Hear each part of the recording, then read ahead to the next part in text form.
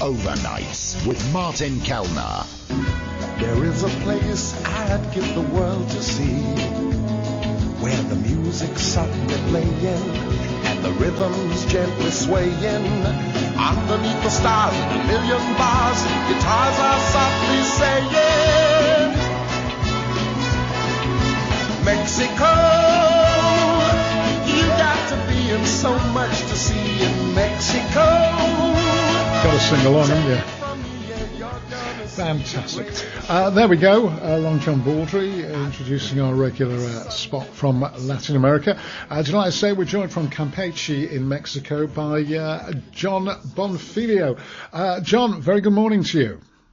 Hello, how are you? How crazy that song is still as catchy it's as amazing, it was isn't the it? first time we heard it.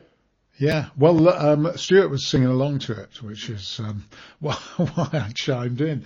But yeah, it's a sing-along song. It really is. If we had listeners, we could push that back in the charts, I would think.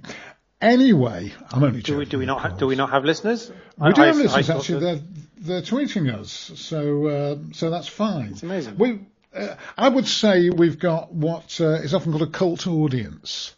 It's small but select. You know, it's the people who are up in the middle of the night and expats, etc., etc. They're passionate people. These people are absolutely passionate. Now, our clocks go back tomorrow, and I gather yours do exactly the same. Yeah, they do. Sometimes there's this strange thing where historically there's been like a week gap between the UK and Mexico and the switch, but they go back Saturday, Sunday at the same time. But here it will be hypothetically the final time that it ever happens. Summertime, what is called daylight saving here, is started in '96, but it's been decided here that actually the energy use differential which is one of the big things that was always cited about it, that reduces energy use, actually is minor, and that actually there's a lot of research now that states that, or is suggesting that there's a whole heap of health implications related to, very specifically, the weeks around the actual change of the time. So not specifically to do with, more darkness or more light, but more to do with the fact that people actually really struggle when the time changes to get back into a new cycle.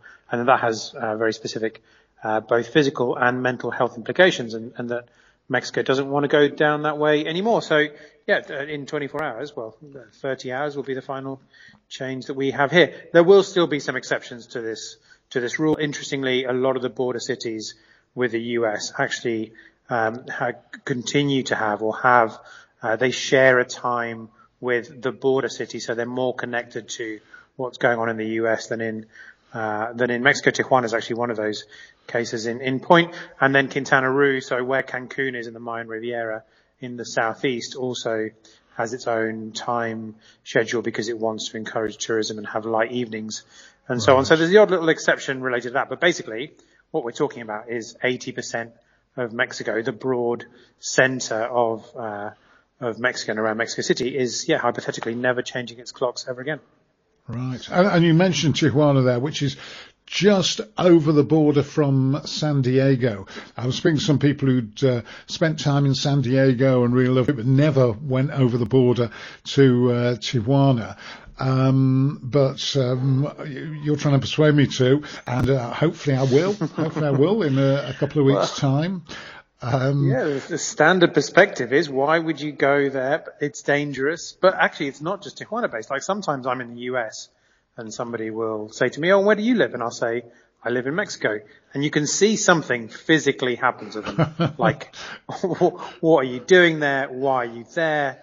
Isn't it crazy dangerous, and so on? It is completely outside of the broad scope of what people in the US, believe is healthy and sane, is living in Mexico. And if you get, I guess, the news cycles that you get in the US related to migration and cartels and drugs and so on, then, if all that you're exposed to is that, then of course you're going to have a certain perspective. But that's very definitely not, the day-to-day of life here in Mexico and the amazing people that you come across on a daily basis right across the country. Yeah, let's talk about Tijuana and community activism, because Economically, it's an economically deprived place, isn't it? And in places like that, you see the same throughout the UK, actually, in foreign mining towns and things. There's a great stress on community activities, on groups setting up to try and make life better for people. Yeah, people coming together. And actually, the one which I was going to highlight with you this week, Martin, in our occasional Tijuana series, is that there's this fascinating binational friendship garden park of native plants that's on both sides of the border, San Diego and Tijuana. So this isn't just people on one side of the border coming together, it's people organizing with people, with their compatriots on the other side of the border as well, and coming together on both sides of this fence and actually planting in particular native plants, but also more recently, planting fruit, vegetables in particular, but planting fruit trees and so on, that can then be used locally to help feed people, indigent individuals or people who are struggling on the border, because there are a lot of people also in stasis there waiting for something to happen. And this has been in place. Friendship Park started in 2007. Interestingly and fascinatingly, wasn't even a sort of a high profile program of work or organized by even adults. It was a brainchild of the Kearney Mesa High School in San Diego and the Colegio de Tijuana on the other side in Mexico. And they came together and largely or essentially started planting and also importantly mirroring. So one of the big, I guess, political messages that they're sending is that they plant the same plants on both sides of the border, which obviously what they're actually saying is this is the same space. We have this huge border here, but actually, we are the same people on both sides.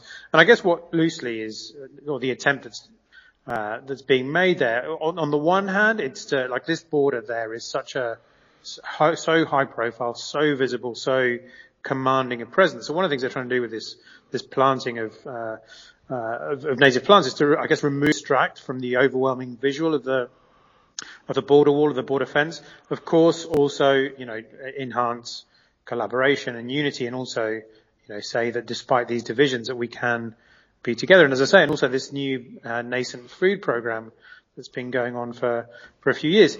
Interestingly and curiously, the Friendship Park is really well used on the Mexican side of the border at the moment. Like it's a regular sort of evening, weekend destination for families in Tijuana.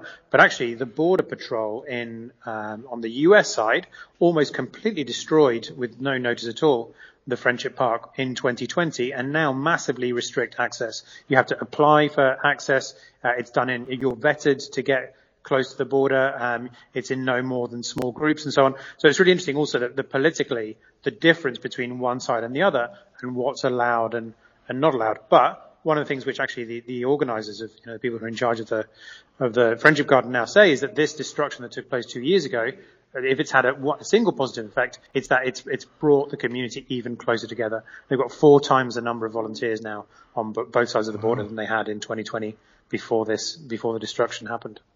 Yeah, it's a shame about the destruction, but as you say, at least it's had that positive side effect. Into the world of sport, of course, you have got the Mexico Grand Prix in Mexico City this weekend. And I should imagine that's quite an important event for Mexico City in terms of tourism, etc., etc. It's going to be one of the events that will attract people. I know a lot of people do holiday in Mexico, in Cancun, etc. But maybe as far as visitors to Mexico City goes, the Grand Prix is a big weekend. Yeah, I think it's twofold. One is for sure tourism. It draws people to, in particular, a certain kind of person to Mexico City. It's certainly drawn a lot of news coverage and attention here. And I think the other thing, which, the big reason behind this is because it largely is an attempt to present Mexico City increasingly as a world city, a world destination for, some of the biggest events that can take place globally. So it also has, I guess, political agenda behind it, at least in that sense and in that context, because Formula One, despite it being to a large extent still quite, in terms of its, what it is, with the cars and the mechanics and the engines and so on, quite a niche pursuit. Actually, the amount of coverage that it reaches internationally is phenomenal vast. coverage. Yeah. Yeah, absolutely, and it is completely international as well. That's the other thing about it. That generally speaking, outside of things like World Cups and so on, most coverage of sporting events will have a particular focus in certain areas, but the Grand Prix are a fully international sport. Absolutely.